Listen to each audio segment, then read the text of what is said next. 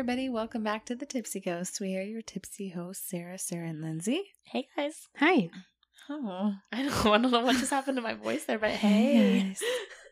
I had a How are you, Lindsay? little husk there in my voice. Listen, we're here for it. I don't know what else to say. My voice does weird things sometimes. I'm so sorry. I kind of liked it. Well, thank you. How are you guys? I am good. How are you guys? I'm okay. Oh, okay. Just okay. Okay, great. Well, I think at this point in time, we're really just surviving. Yes. Same. So I'm just okay also. Mm-hmm. Funny story. Uh-oh. This morning, so we've just been living in an okay world at my house. So things are great. We're just like getting by, right? But today was a little bit rougher at drop-off time at school. Oh, no. Which is fine. Whatever. I can handle it. But what I was not prepared for was actually getting out of the car. So, I was in my pajamas and had to not only like bargain with my elementary school child to get out of the car for a good 20 minutes. So everybody in the front office got to see me. In your gym jams? In my gym jams. I got to escort him in, and then he insisted that I stay in there, which of course I'm going to do, but I look ridiculous. You're like, can I go home and shower first? And then it turned into a full-on meeting. Like I was in there for like 45 minutes in my jammies. Were you wearing a bra? With? His teacher and a couple of other people, just to make sure that things went okay today. It was just a different kind of a day for him, which is fine. I'm totally there to support him, and it was all about him. But at the last minute, I threw on a bra. Okay. Oh, good job. It pays to put on a bra and wear matching jammies. At least your jammies were matching. They were kind of cute, actually. They were probably like... Was it like cats drinking coffee or... I'm going to be honest. They were... I don't know how I pulled this off. Like, it was just luck of the draw, but they were both matching dark gray jammies. They didn't have patterns on them. Okay, good. So they were adult jammies. They were adult jammies, and I had like, joggers on, so it looked like I meant for that to happen. I'm hip. I'm cool. Hang on. I'm just impressed with you for having matching Let me jammies. guess. Did you apologize to them for being there in your pajamas? 8,000 times. Of course you did. I'm so sorry. I thought that I was just dropping him off. Oh, that's exactly what happened. Yes. I know you probably didn't notice, but I'm wearing my pajamas. Exactly. You can tell, but these are Jesus. pajamas. Imagine tell me what their response was. Oh, I had no idea. Didn't even notice. Yeah. I brought it up. Didn't even notice. Nailed They were it. being nice. Oh, of course they noticed. They noticed. They probably noticed that giant bald spot in the back of my head because I. What? You know when you sleep, I sleep on my back. Okay. Okay. And we know you sleep like a vampire. Yes, I do. This was like day 2 or 3. I don't know, hair, and it just splits real beautifully in the back. Mm-hmm. Kind of greasy. It's a real cute look. I didn't even think about that till I went to the conference room. That's when I started feeling like a little, oh my God. Oh, we're doing this. This isn't real quick. I probably had to tell. And it wasn't bad. It was like all great. It was perfect and wonderful, but I was unprepared. Obviously. Meeting. I had a bald spot in the back of my head. I'm like, oh my God. My hair was split. Oh my gosh. That does not happen to you guys, I take it. I don't have bald spots now. My hair is very thick. I have very thick hair. That's what I was going to say. Thank you both. My hair doesn't lay flat. I look like the Crypt Keeper. You do not.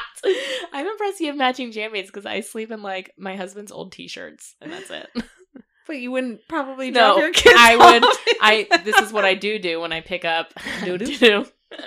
When I pick them up from daycare, because I wake up and then I go get them, I wear athletic shorts and just whatever shirt I find, which this week was a tank top, like one of those like athletic tank tops. Right. And I pick them up and I get in the car, and as soon as like I'm waiting on them to buckle, and my 4-year-old goes, Mom, why are you naked? Oh. And I said, what? And I kind of like laughed because like my window was down and parents are walking by.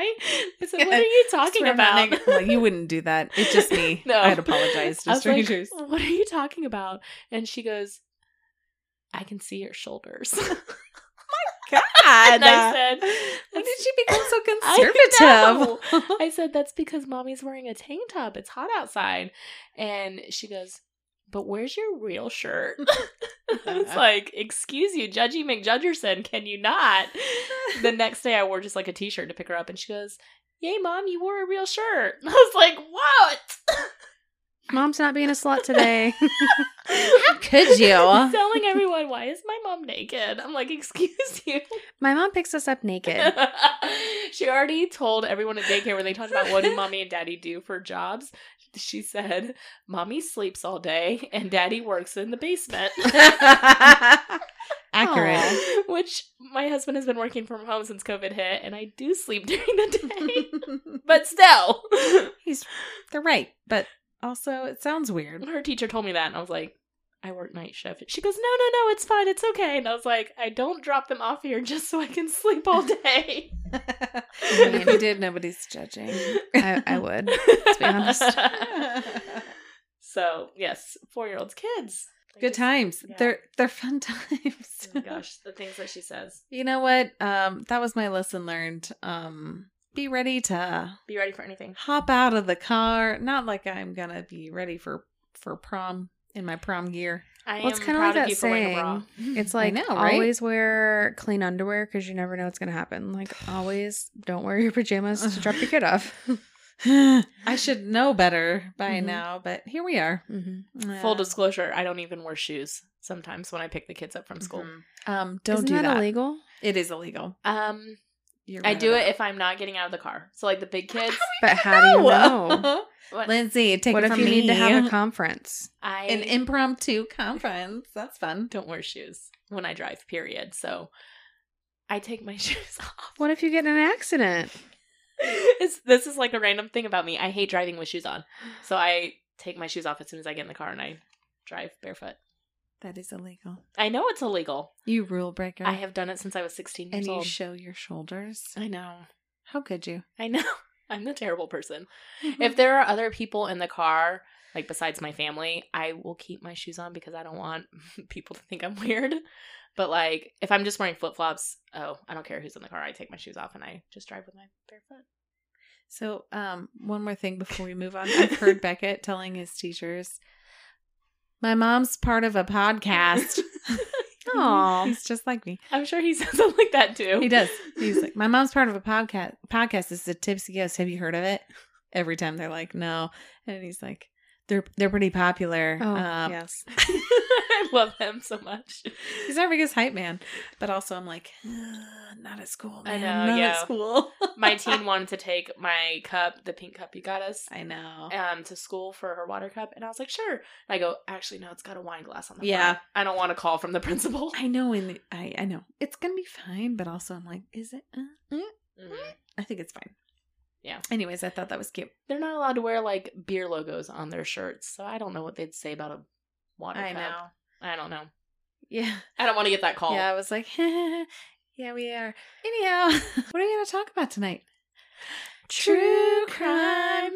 Boydston. I pretended. I faked know Sarah you out. did. She took a breath and You were everything. ready. Wait, why'd you fake out? That hurt my feelings. Why do you hate us? Oh, okay. No, we're not doing it again. I was going to ask. Okay. I don't know. Why do you hate us? She was drinking, now she stopped, so she's over it all. No, I'm fine. I think it's just fun to mess with you guys. So How was that? I Fulfilling? enjoyed it until Yeah, you It guys was fun came for at me. her, not for us. Oh, I thought we did a great job. I thought we Honestly, did too. it sounded a lot better without me. So We were both very high pitched. Yes, we were somewhere because up I there. thought there was going to be a third bottom note, but there wasn't. Do you want me to be the bottom note? Don't you always want to get the bottom note? Sometimes I try. It doesn't work out. I like it. So yes, we are all doing true crime. And I think, did we all stay in America Yes. We did. I couldn't remember. We did? I couldn't remember. I knew one of us did. I couldn't remember the third one. Let's spin the wheel to see who goes first. Okay. I heard about some. Please hold. It's like a voice inflectuation that's well known among podcasting. Uh-oh. Oh, is it World. called vocal Vocal fry? fry. Yeah. Yes. What is it? I don't know this. Please tell her. It's like that. But it's vocal fry and the inflection. yes. It's It's like the and the It's where you get kind of lazy with your voice. you Okay. get like out of breath and then it turns into Like monotone? I feel like I did We a all great all example. do it. We all do it constantly. So I just did it. So I'm supposed to be adding inflections into my voice to make it But not too sound- much. Not too much, Linz. We got to be great. It's like a natural conversation. If you can just always have kind of your palate raised while you're talking, then it'll never happen. I do vocal fry constantly. That is like my fade out. Like and I think I'm being funny, but it's actually super annoying in my own ears. Anyhow, that's how they grade podcasting is by vocal fry. I've never heard And of this. We I get just learned. an A for vocal fry, which is a F for podcasting. Yes. Oh, damn it. Well, thanks for bringing that up. Appreciate it. No, I learned that this week because I have a friend who does podcasting and they got their first 1-star review about vocal fry. Oh no. And I can't remember what's the other name for the like Valley Girl, like at the end. I don't remember. Oh man, it's like uptick or something like that. So that's bad. Yeah, now I'm constantly aware of it. Mm-hmm. Damn it, Okay. just did it. I know. I mean, that's how we talk. That's how I the talk constantly. I don't know. I think what's best is to just It be feels yourself. natural. That's how I talk in real life. Be yourself, and if somebody doesn't like it, then they don't have to listen. I have vocal fry to my patients. Mm-hmm. That's just how I am. I'm weird and awkward, and that's my fade out. Especially if I'm being sassy. Like, Mhm.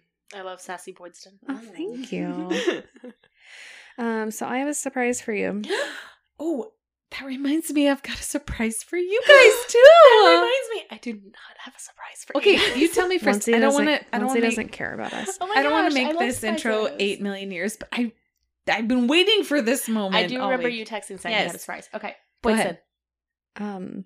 Well, this is gonna be kind of Mine's a not downer. That Oh my exciting gosh. either. Okay. Stop. I want to know. okay. So remember how we lost our spinner because we can't do internet and Yes. stuff? Yes.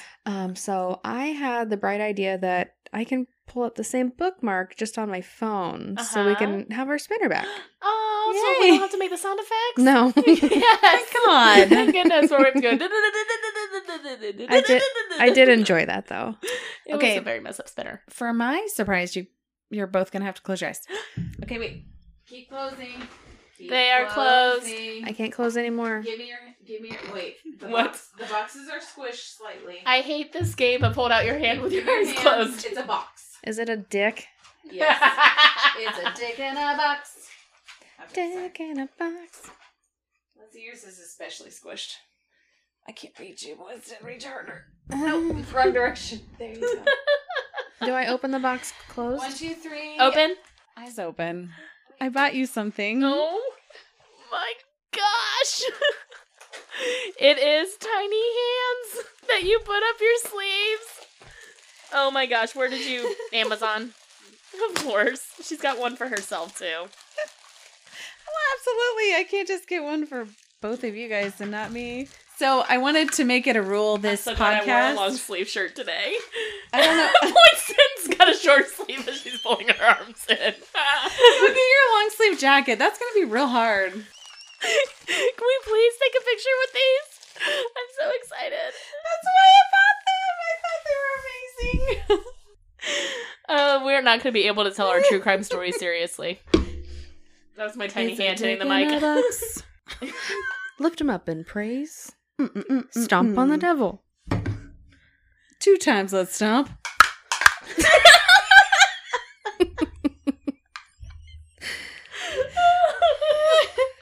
You see why? I can't. Wait, where's Lindsay? Are you playing peekaboo? With yourself. What a weirdo. They do cover your eyes like just perfect. We all have tiny hands. I don't think you can call What's me a weirdo. What are you doing? I'm cupping myself. Ooh, that is weird. Oh my That gosh, feels there's so weird. much fun to be had with these, you guys.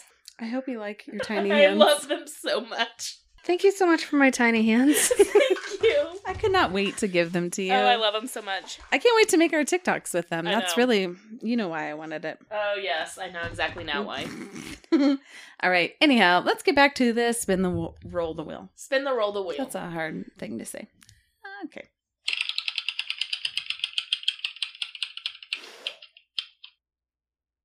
You didn't have the sound on. Who is it? I cannot see. Oh, it's Sarah. Sarah! It's me. I could tell it wasn't me, but I couldn't tell. You didn't get the yay, but Yay! I couldn't tell where the Here we are. poker was.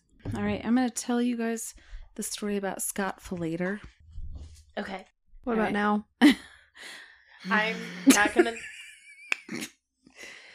You say Scott for later. Scott for now.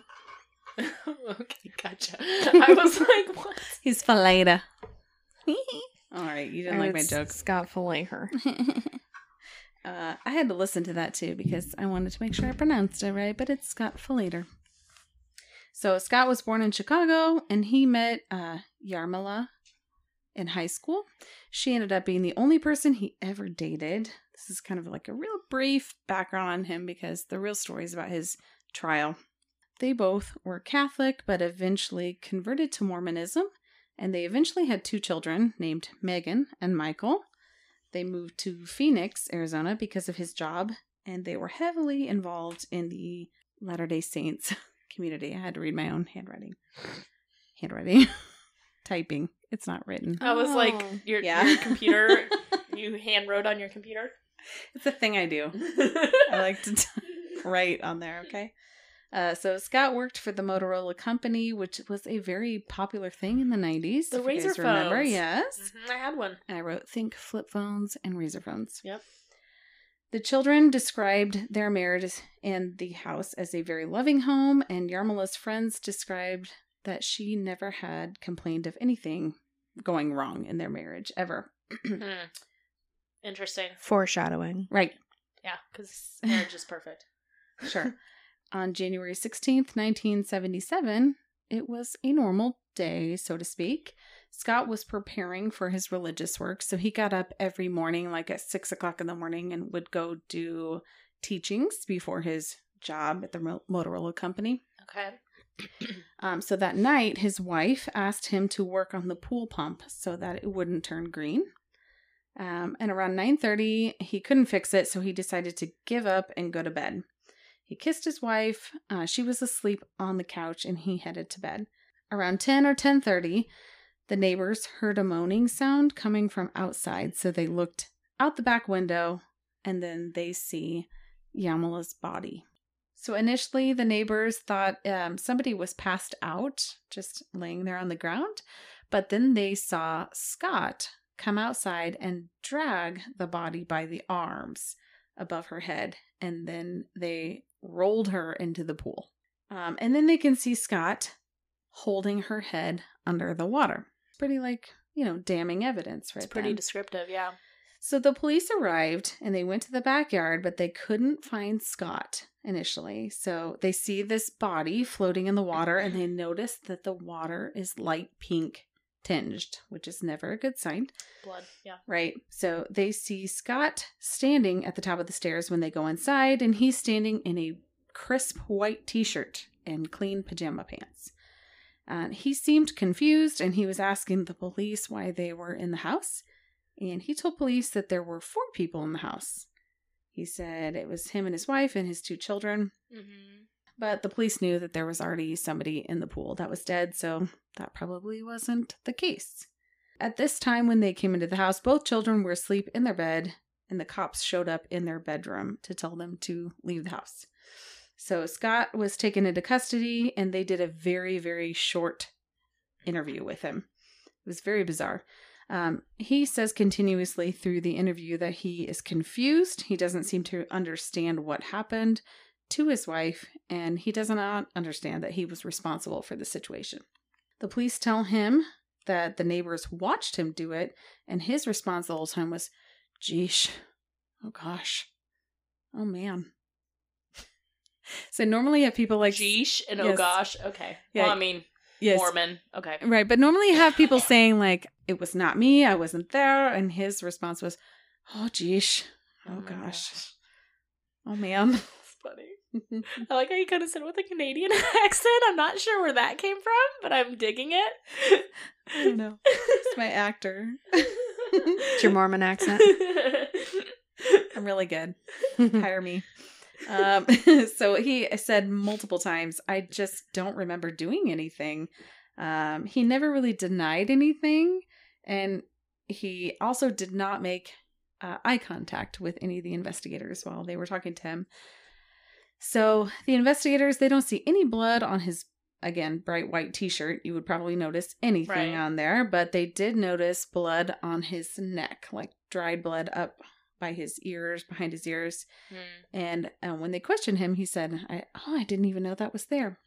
They also noticed a Band-Aid on his hand that was covering a small cut. And when they asked him about it, his response again was, "I don't remember putting it there." You can see where this is going. So 1999, this is 2 years later, a trial started for Scott. And it was revealed that Jarmila had 44 stab wounds. And according to the autopsy report, he had held her with his left hand over her mouth, reached around her with his right arm, and stabbed her mostly in the chest, neck, and hands, because there were defensive wounds there. The neighbor testified that he saw a body on the ground and thought that she was drunk, like I mentioned earlier. He also said that he did not see the initial attack when she was stabbed, and he also could see lights going off and on in the house and could see Scott through the bedroom windows. So the prosecution felt like they had pretty much an open and shut case with this situation because they had an eyewitness and, we have somebody who obviously was there. But Scott's mom and sister felt that he was not, quote unquote, crazy. Right. And that there was obviously a reason that he acted out the way he did. Yeah.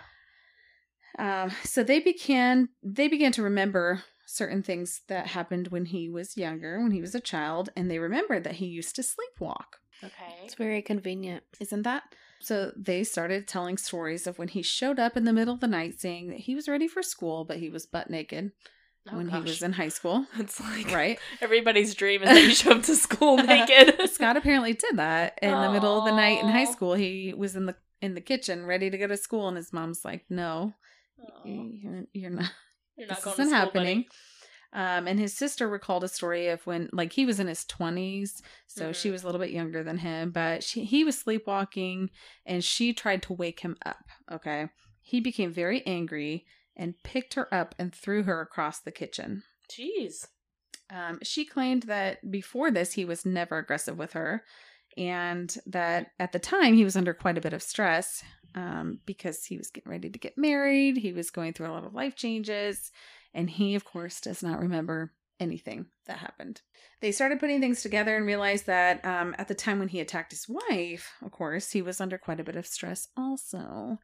It was obviously stressful at his work in the 90s with the Motorola thing. Things were up and down.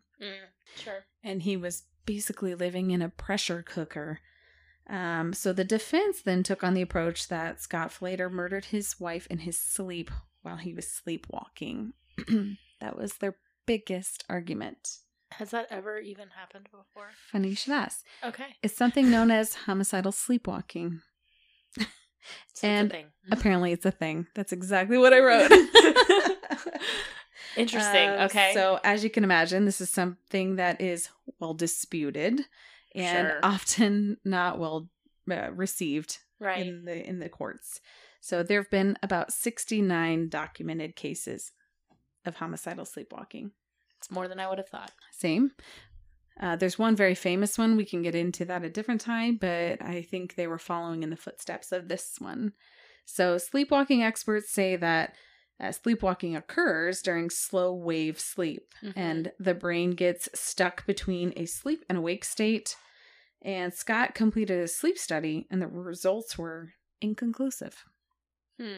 2 experts in violence during sleepwalking. That's a mouthful. It's a thing too, okay. Yeah. They were called at the stand and they gave some pretty convincing evidence and information that might persuade people to believe this. The defense said that he was stressed and he went to bed. He began sleepwalking again, and he tried to fix the pool pump again. Remember, that's what he was trying to do. Mm-hmm. They said that Jarmila likely tried to wake him up, and this disturbed him during his sleep. You don't wake a sleepwalker. Right. So he saw her as a threat, and he began attacking, is what they're claiming. Prosecutors, they did not buy the sleepwalking defense. Sure. They reveal everything that was found during their search during and after the murder. This included a black plastic trash bag that was filled with a large Tupperware container. The Tupperware container had a bloody knife and the bloody clothes that he wore, obviously, during the murder. So this was confusing, right? Because Scott showed organized and disorganized thinking. So he let the body floating. He left it there in the water, which is the disorganized piece, but he also cleaned up after himself and put everything in a Tupperware container, which when they say you're sleepwalking, you don't do both. Yeah. So the prosecution had their own sleep expert, and he claimed that there's no way that Scott did this in his sleep because there was a second act of violence, meaning Scott stabbed her first, then he went back into the house, then he came back out, and then drug her to the pool, and then drowned her. So most of the jury members said that they could have believed that he was sleepwalking during the first attack, but they didn't buy it because of the second attack that was done. Because she didn't do anything to antagonize him the second time. Right, and if you do claim for it to be sleepwalking, it's usually just one, and there's nothing for them to hide. And why would they come back out? Hide, yeah. Why would they know enough to come back out and repeat it again? Right. So eventually Scott was found guilty of first-degree murder, and he was sentenced to life in prison without the possibility of parole. So currently he's serving his life sentence in an Arizona prison. Wow. I thought that was fascinating. Yeah. I think that it's always interesting how creative defense teams get with their angle. Yeah. It's interesting if you watch interviews with him. Like, he's very unassuming, pretty small dude. Like, you would never think that he's going to attack his wife. I don't know what went down that night. Yeah.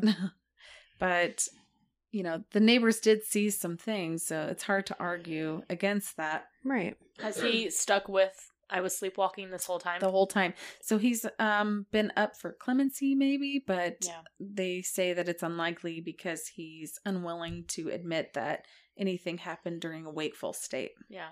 Which is really unfortunate. He doesn't remember any of it. Yeah, but you know, supposedly he's been like a great member in the jail system. I mean, a lot of people are. That doesn't. It's just very interesting. Yeah, I know. I'm not like, you know, saying that it's fine. That's not what I'm saying at all. Right. But no, I know.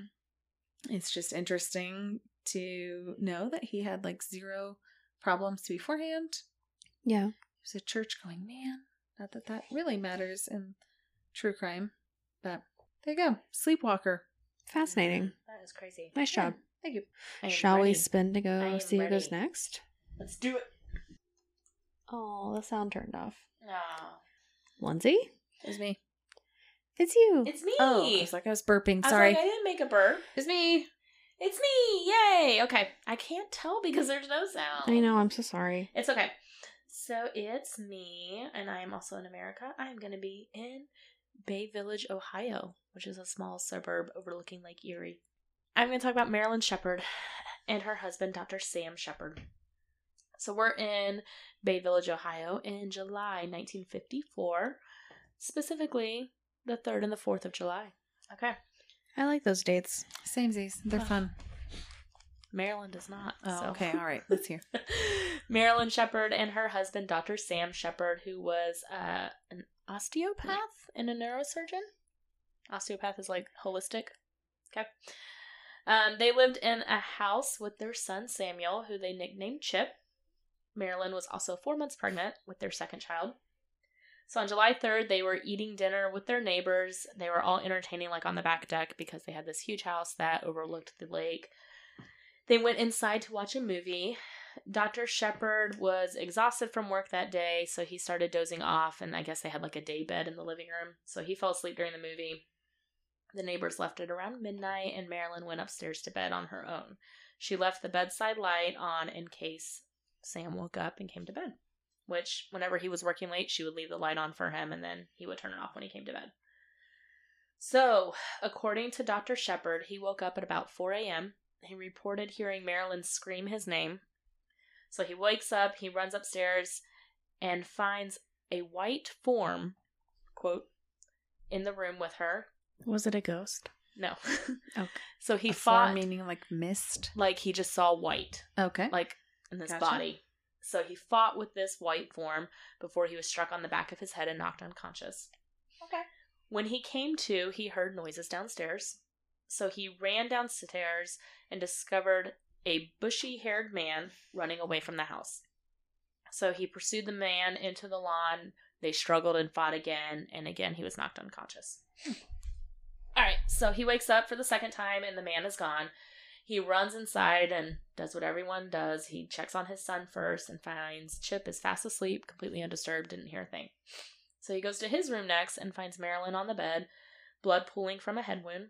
She'd been attacked with such force and was hit an estimated of 27 to 35 times. And it was so bad that the bones below her eye and her mouth were completely detached from her face. Her nose was broken, her 2 front teeth were missing, and a nail on her finger had been torn off. So she had some pretty defensive wounds. Her pajama top was lifted up, and her underwear was off and dangling from her right leg, and the walls were splattered with blood. Eee. So, of course, this made headlines right away. It's a pretty well-to-do, upper-class family with a seemingly perfect life in the suburb. So it was, like, national news. A neighbor, Leo Stawicki, probably saying that wrong, sorry. I think it sounds good. Okay, thanks. Sounds right. Stawicki. Wiki, what? He Sorry. contacted police almost immediately to inform them that he had spotted a strange man near their home in the early hours of the day. So he was coming back from a fishing trip at about 2:30 a.m., and saw a tall, bushy-haired man wearing a white shirt in front of their house. 2 more witnesses, Richard and Betty Knitter, testified that they also saw a bushy-haired man outside the Shepard home at around 3 a.m. He had a terrified look on his face, said Richard. And so, just to kind of let you know, they're all saying this bushy-haired man. Dr. Sam Shepard is, like, very clean-cut, clean-shaven, Okay. not Gotcha. bushy-haired at all. I mean, like what you would kind of think a surgeon would look like, very Okay. tidy, well kept. I don't know how Sure, else to say that. All right. I'm with you. So, despite these witnesses and Dr. Shepard's account, the police said, nope, it's the husband, and arrested him 2 weeks later. It's always the husband. Mm-hmm. It's always the husband. It usually is. So, the trial of the decade began. It was such a sensational trial that it has been called the O.J. Simpson of the 1950s. How do you call it? Like, looking back Like a now. prequel? Okay. Like, saying, like, this is how famous it was. Like, Okay. it was widely publicized and everybody was watching it. In the future, there's They going to really be a should- trial just like this. I was going to say they should really call O.J. Simpson trial this trial. Yes, Yes. the Shepherd. Yes. All right, so I'm we're with you. going to talk about the defense and the prosecution and kind of what made him look guilty, what made him look innocent. So what made him look guilty, besides the fact that it's always the husband, Yep. like Mhm. always, the family dog remained silent throughout the entire ordeal. Did you say the family dog? Yes. Remained silent throughout the entire Like he ordeal. didn't tell anybody's story. Like he wasn't awake and trying to attack. You better tell me. Tell me the truth. You can't handle the truth. That's what I pictured. Like the dog was not barking. Get it out of you. The dog was not barking at any intruder. They fought in his room. She had Okay. defensive The fights. dog's room? Yes, the dog's room. Okay. So the dog was not barking. The dog was not growling. The He dog remained silent. yeah, remained silent. Throughout the whole thing. That Makes you look bad. Got it It's now. just what she said. Makes so much sense. Yeah. Chip's bedroom was right next door, like literally right next door, and he was asleep the whole time and did not wake up once. Okay. Even though Marilyn screamed her husband's name and he heard her all the way downstairs out of a dead sleep and then fought with him, but the son next door didn't hear her screaming. Hmm. Little fishy. Maybe he's a deep sleeper. Don't know. So is the dog. There was Apparently. no signs of forced entry inside the home. Okay. which is also not a good sign ever. He initially denied it, but it came out that he had an extramarital affair. So he was sleeping with a medical tech in his practice named Susan. I was just going to say, was it somebody that he works with? It was a medical technician, yeah. Mm. So she testified his lover, I don't know what else to call her. Lover. Testified that Shepard loved his wife, but not as a wife, and was thinking of divorcing her. But she was pregnant, so he stayed with her. She was pregnant? She was 4 months pregnant. Did you say that? Yes. Oh, heard it the first time. Thank you for paying attention. So things that make him look innocent. So he proclaimed his innocence from day one. Like right away, he was like, I didn't do this. That does make him look innocent. Yes. I didn't do it. It wasn't me. Jeesh. Even the dog believes me. Ask the dog. That dog won't tell you nothing. He's on my side. A doctor concluded and testified that Dr. Shepard could not have inflicted the wounds that he had on himself. So he had a fracture on his vertebrae and swelling at the bottom of his skull from the 2 concussions. A trauma expert, Dr. William Fallon, described these injuries as almost impossible to self-inflict due to the position and severity. What about falling down the stairs? I mean, I don't know. It's possible. I mean, if you throw yourself down the stairs. But is there, I feel like And there would hit be a a reflex vertebrae? to where your arms would flail, and I feel like you'd just break something. He had no But other... if you're dead weight, then you can have injuries like that. Like if you're trying to make it seem like somebody else did it, you could bind your arms, Mm-hmm. throw yourself down the stairs. I feel like that's pretty risky because you could break your neck that way too. He did break his neck, didn't he? He had a fracture of the vertebrae. It doesn't Yeah. say which one. Oh, okay. It was thought, so remember Marilyn's 2 front teeth were Yeah. missing. They were, I hate this kind of stuff, but were ripped out at the gums. And they Aw. think that she like bit down on her attacker and it was Aw. a self-defense bite. It's awful. And he had no bite mark on him whatsoever. Okay. Other people tried to testify and say that her teeth could have been punched out, but they were like there was no bone fragments of the teeth left in the mouth or on her lips. Like it looks like they were clean torn out of the gums after a bite. Okay. And there is no evidence that he was ever like physically violent in his life. He had no history of abusing his wife, nothing like that either. So, despite all of this, he was convicted of second-degree murder on December 21st, 1954, despite the prosecution's case being all circumstantial. So fast forward, we're going to go to 1957. A convict, Donald J. Welder, confessed to the murder. Police dismissed this because they're like, hey, we already got our guy. But Shepard's legal team was filing like appeal after appeal because he was pretty wealthy, so he had a good legal team. He was finally released after 9 years in prison in 1964. On June 6, 1966, I put side note, 6666. Yeah. Oh, The- 6666. The Supreme Court overturned the conviction, stating that the media's carnival atmosphere had caused an unfair trial as the jurors and the witnesses were biased by the media. The judge himself, Edward Blythen, admitted to one newspaper columnist that he believed Dr. Shepard was guilty as hell before any evidence had even been presented before the court. And so they said the judge was biased and You're not failed to supposed to do protect the that. jury. Right. So, because of that, now there are some new laws to protect what reporters can and can't do during a trial, basically. Interesting. To protect bias, yes. So this kind of case paved the way for that. So he got a new trial because of this on October 24th, 1966. And a new expert, Dr. Paul Kirk, testified that Marilyn was murdered by a left-handed killer and Shepard was right-handed. So they acquitted him. They did not find him guilty, but they didn't find him innocent either. It was just kind of like a... like a hundred? No. Yeah. They just didn't have Question mark? the evidence. They didn't have the evidence for to... or against. Mm-hmm. For or against. So he was basically just a free man. But he had served 9 years in prison. And like I said, this was like an O.J. Simpson trial. The entire country believed that he was guilty. Mm-hmm. Yeah. So because of all of this, like I said, there was laws under what now the press can report criminal trials. They were all rewritten to prevent this happening again. Dr. Shepard wrote a book that was published in 1966 called Endure and Conquer, My 12-Year Fight for Vindication. He was banned from practicing medicine again, so, I mean, he kind of didn't really have anything else to do, so he, fun fact, became a professional wrestler called The Killer. I think that's a really poor God. choice of name. I agree with that. Oh boy. I agree with that. I would have thought of a different wrestling name than the Killer. Yeah, out of anything you could Mhm. choose from. He was called Killer Sam Shepard. Yeah. Maybe marketing off of his trial a little bit. I That's think really so, sad. Yeah. So in 2000, Samuel Shepard, the son, attempted to clear his father's name. So he always believed his dad was innocent. Dr. Shepard had passed away by this time, but his son wanted him, I can never say this word right, posthumously? Like when they've already died? Yeah. Is that that's it? right. Posthumously? Yeah. So he wanted his dad posthumously declared innocent, because if he was declared innocent, then Samuel could sue the state for the wrongful conviction. Oh. There was a 10-week trial in the year 2000. 76 witnesses were called. During this trial, the plaintiff attorney, Terry Gilbert, came up with some suspects. So here we go. All right, so Richard Eberling is the main suspect that was brought up. He was the owner of a cleaning service.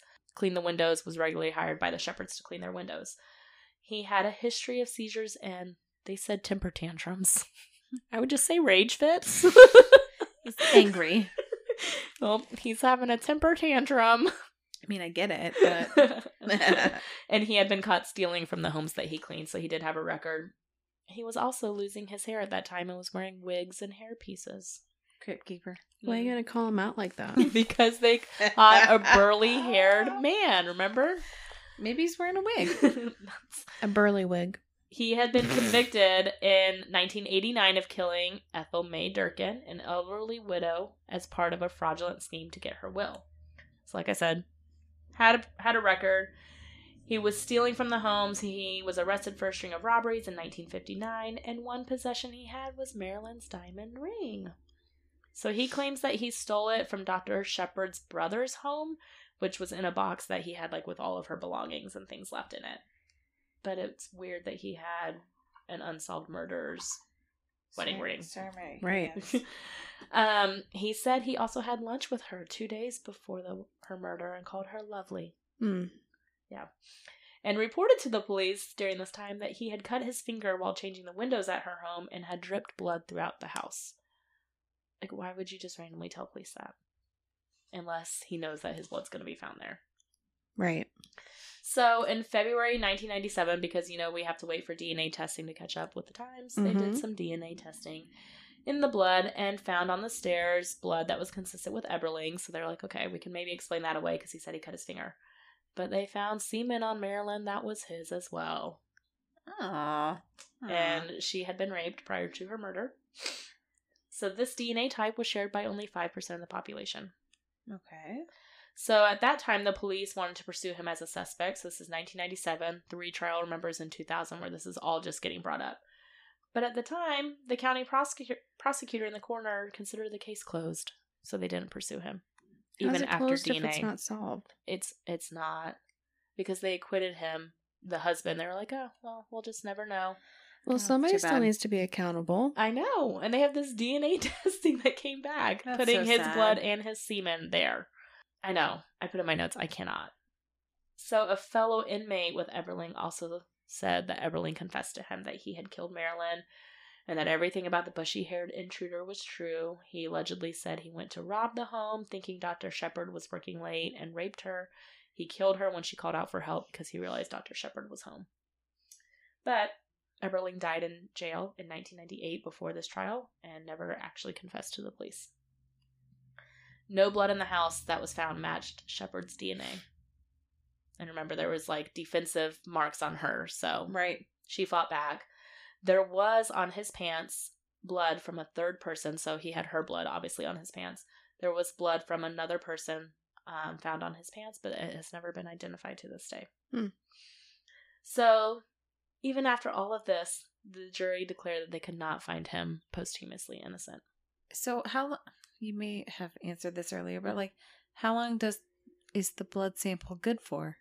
Right, because this was a really long time ago. Right, it was a really and by long the time they ago. were testing, like, how accurate and does it? I don't know. "Quote unquote" expire? I don't think so because I I think mean, it just depends on how it's stored. maybe. Yeah, that's a good point. because we've been able to solve lots of cold cases with DNA and From blood. the 50s? I just didn't know how far back it went. I feel like we've been able to solve them that far back. Yeah. I Okay. don't know. Another former FBI agent, like I said, this was a really popular case. He believes that another felon, Air Force Major James Arlen Call, killed Marilyn during a cross-country crime spree because he had a bite wound on his hand that looked similar to what would have happened, but that's the only thing that links them.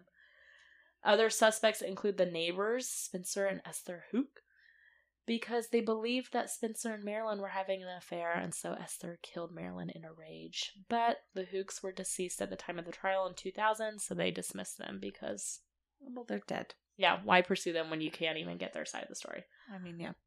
So, Dr. Shepard, like I said, was believed guilty by pretty much everybody except his son. He was barred from practicing medicine, so he fell into drugs and alcohol and died in 1970 due to liver failure at 46 years old. Oh my gosh. So young. His son said, quote, he died of a broken heart and a spirit that found no solace. Yeah. Any of this sound familiar? Like maybe something Hollywood got a hold of. Wait for it. Of a doctor who was... I'm sure I have not seen it. A doctor who was accused of his wife's murder, but was innocent and was trying to find the killer. Let's think Harrison Ford. Turned into a professional wrestler? No. I'm stuck on that. Let's think Harrison Ford in the 90s. The Fugitive. Oh. Have you ever seen that movie? Probably in the Tommy 90s Lee Jones, when it came out. Tommy Lee Jones was the cop hunting him down. No, I have not. Okay. It's very good. If I did, it was in the 90s when it came out. The Fugitive, my mom was obsessed with Harrison Ford, so I've seen it like 20 million times. So The Fugitive is based off of this story. And like I said, this case is so famous because it led to a Supreme Court decision on the effects of pretrial publicity, but they never proved who killed Marilyn. That's too bad. And They the didn't case try hard enough. is still unsolved. And I got this from Unsolved Murders, True Crime Cases Uncovered, my new book that I got for Christmas. I'm pretty sure it's Eberling. That's what I'm willing to bet. I don't think that I like Dr. that. Shepard did it. I wish the dog would have told us. If we could just have his opinion. Just Yeah. a couple of lines. Let us know. Break your silence. Yeah. And also, You might be able to break the case. 2 woofs for yes. Just 2 months for yes.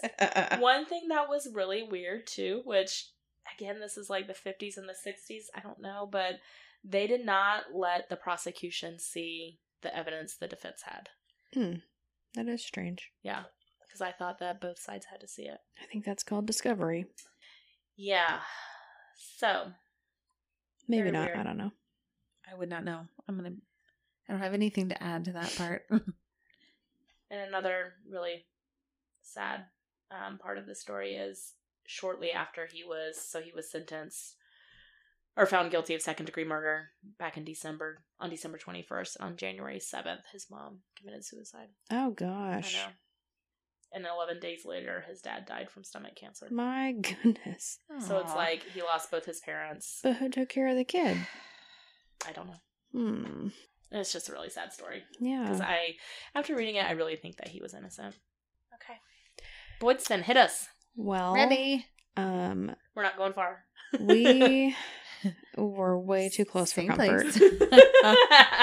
Not only You were guys we almost in, did a joint episode. not only were we in the same state, we were in the same town. Is this your foot that I'm touching? No, it's the Jayhawk pillow. Okay. I can't tell. It's just my toes. I Does can't. the Jayhawk pillow feel like a foot? Kinda. I like how she kept touching it, thinking it was my foot still. Lindsay. I just scooched it far off. Okay, ready. So not even the same state, but the same town, even. I did an unsolved, and I know you don't do unsolved. I skip over them every time. This is it makes me actually mad. an unsolved. Is it? Oh my gosh, we were such on the same page. No, here's what happened. I said, I'm going to Ohio. Can I not choose the same state? Not without being like, okay, but maybe what year is it in? She clearly Sorry. doesn't have What the same part level of it? anxiety that we do. Golly, she She's wanted like, figure it out. she wanted a repeat of the Ouija board. She wanted to be like, I'm going to do the same thing so that Sarah and I can have I fun can't wait together. to do a joint episode. How many times Impromptu. have you not told us what you were even doing? You're like, it's just a surprise. But I gathered what you guys were doing. No? But still. I don't know. But I still don't know. what? Yeah, go ahead. I'm just saying, but still, you have done a surprise, and it could have been one of ours for all you know. For all we know. Mm-hmm. I don't know what you're doing. That's the point. Listen, I think it was an accident. But it was a happy accident. You guys ended up in different cases. Well, here we are. And she's going to be mad at me for a week, okay? Nobody's mad. Tell us the story. I cannot wait to hear it. I'm not mad. I'm just disappointed. Oh my gosh. This is the story of my life. It's okay. Okay, Dad. Mm-hmm. All right, so... Time for therapy again. Oh boy, let's hope he doesn't listen to this. No. On Friday, October 27th, 1989, a year that's special to Lindsay and I. It is. Siblings. It's the year we were born, Sarah. I saw her confused look. Lindsay and I met in 1989. We've been friends our whole lives. Was it that late in the 80s? 89. Yes. I thought it was like 85. Still technically 80s babies, though. Yeah. Barely. It was September 89, so right on the end. Yeah. I was in 2nd grade. That's okay. It's great. Everything's fine. Everything's fine. So 89, siblings Jason and Amy Mihalovic had a seemingly normal day of school. A police officer came to the school to have the stranger danger talk with Amy's class. But other than that, it was business as usual. The kids' routine was to call their mother, Margaret, after school to let her know that they were okay. So Jason called around 3:10 and tells their mom that Amy's not home yet, but it's not totally abnormal. Sometimes she stops at a friend's house, but she would always call. And luckily at 3:30, Amy calls Margaret and tells her that everything's fine. So she assumes that Amy's at home and that she's good, everybody's safe. However, they're not. A man reached Amy by phone a few days earlier and arranged to meet with her to take her to get her mom a gift for being promoted at work. So this was planned. Like, Amy told her friends about it. She was going to meet him at an ice cream store near the strip mall before they would head out to search for gifts. You sound like me. You okay? I cleared my throat and then my back spasmed. I'm getting old. I was born in 89, you know? Fuck you. I have some new gray hairs to pull out for you, Sarah. But no bald spot yet. That's just me. I'll leave that for the conference room. Perfect. This is business, guys. Brought in my bald spot for the business conference. You had business in the back, is what you had. Just flatten it out. Mm-hmm. It looked real cute up here. All right. I just keep imagining it. It's really accurate, actually. I'm not even exaggerating. Okay. It's flat and separated. All right. I'm going to keep laughing. Continue. Amy's mom later came home and found that Amy wasn't there, that she had never come home from school. Margaret called all of Amy's friends, family, retraced the route to school where her bike was still on the rack. And by 6 p.m., Amy was reported missing.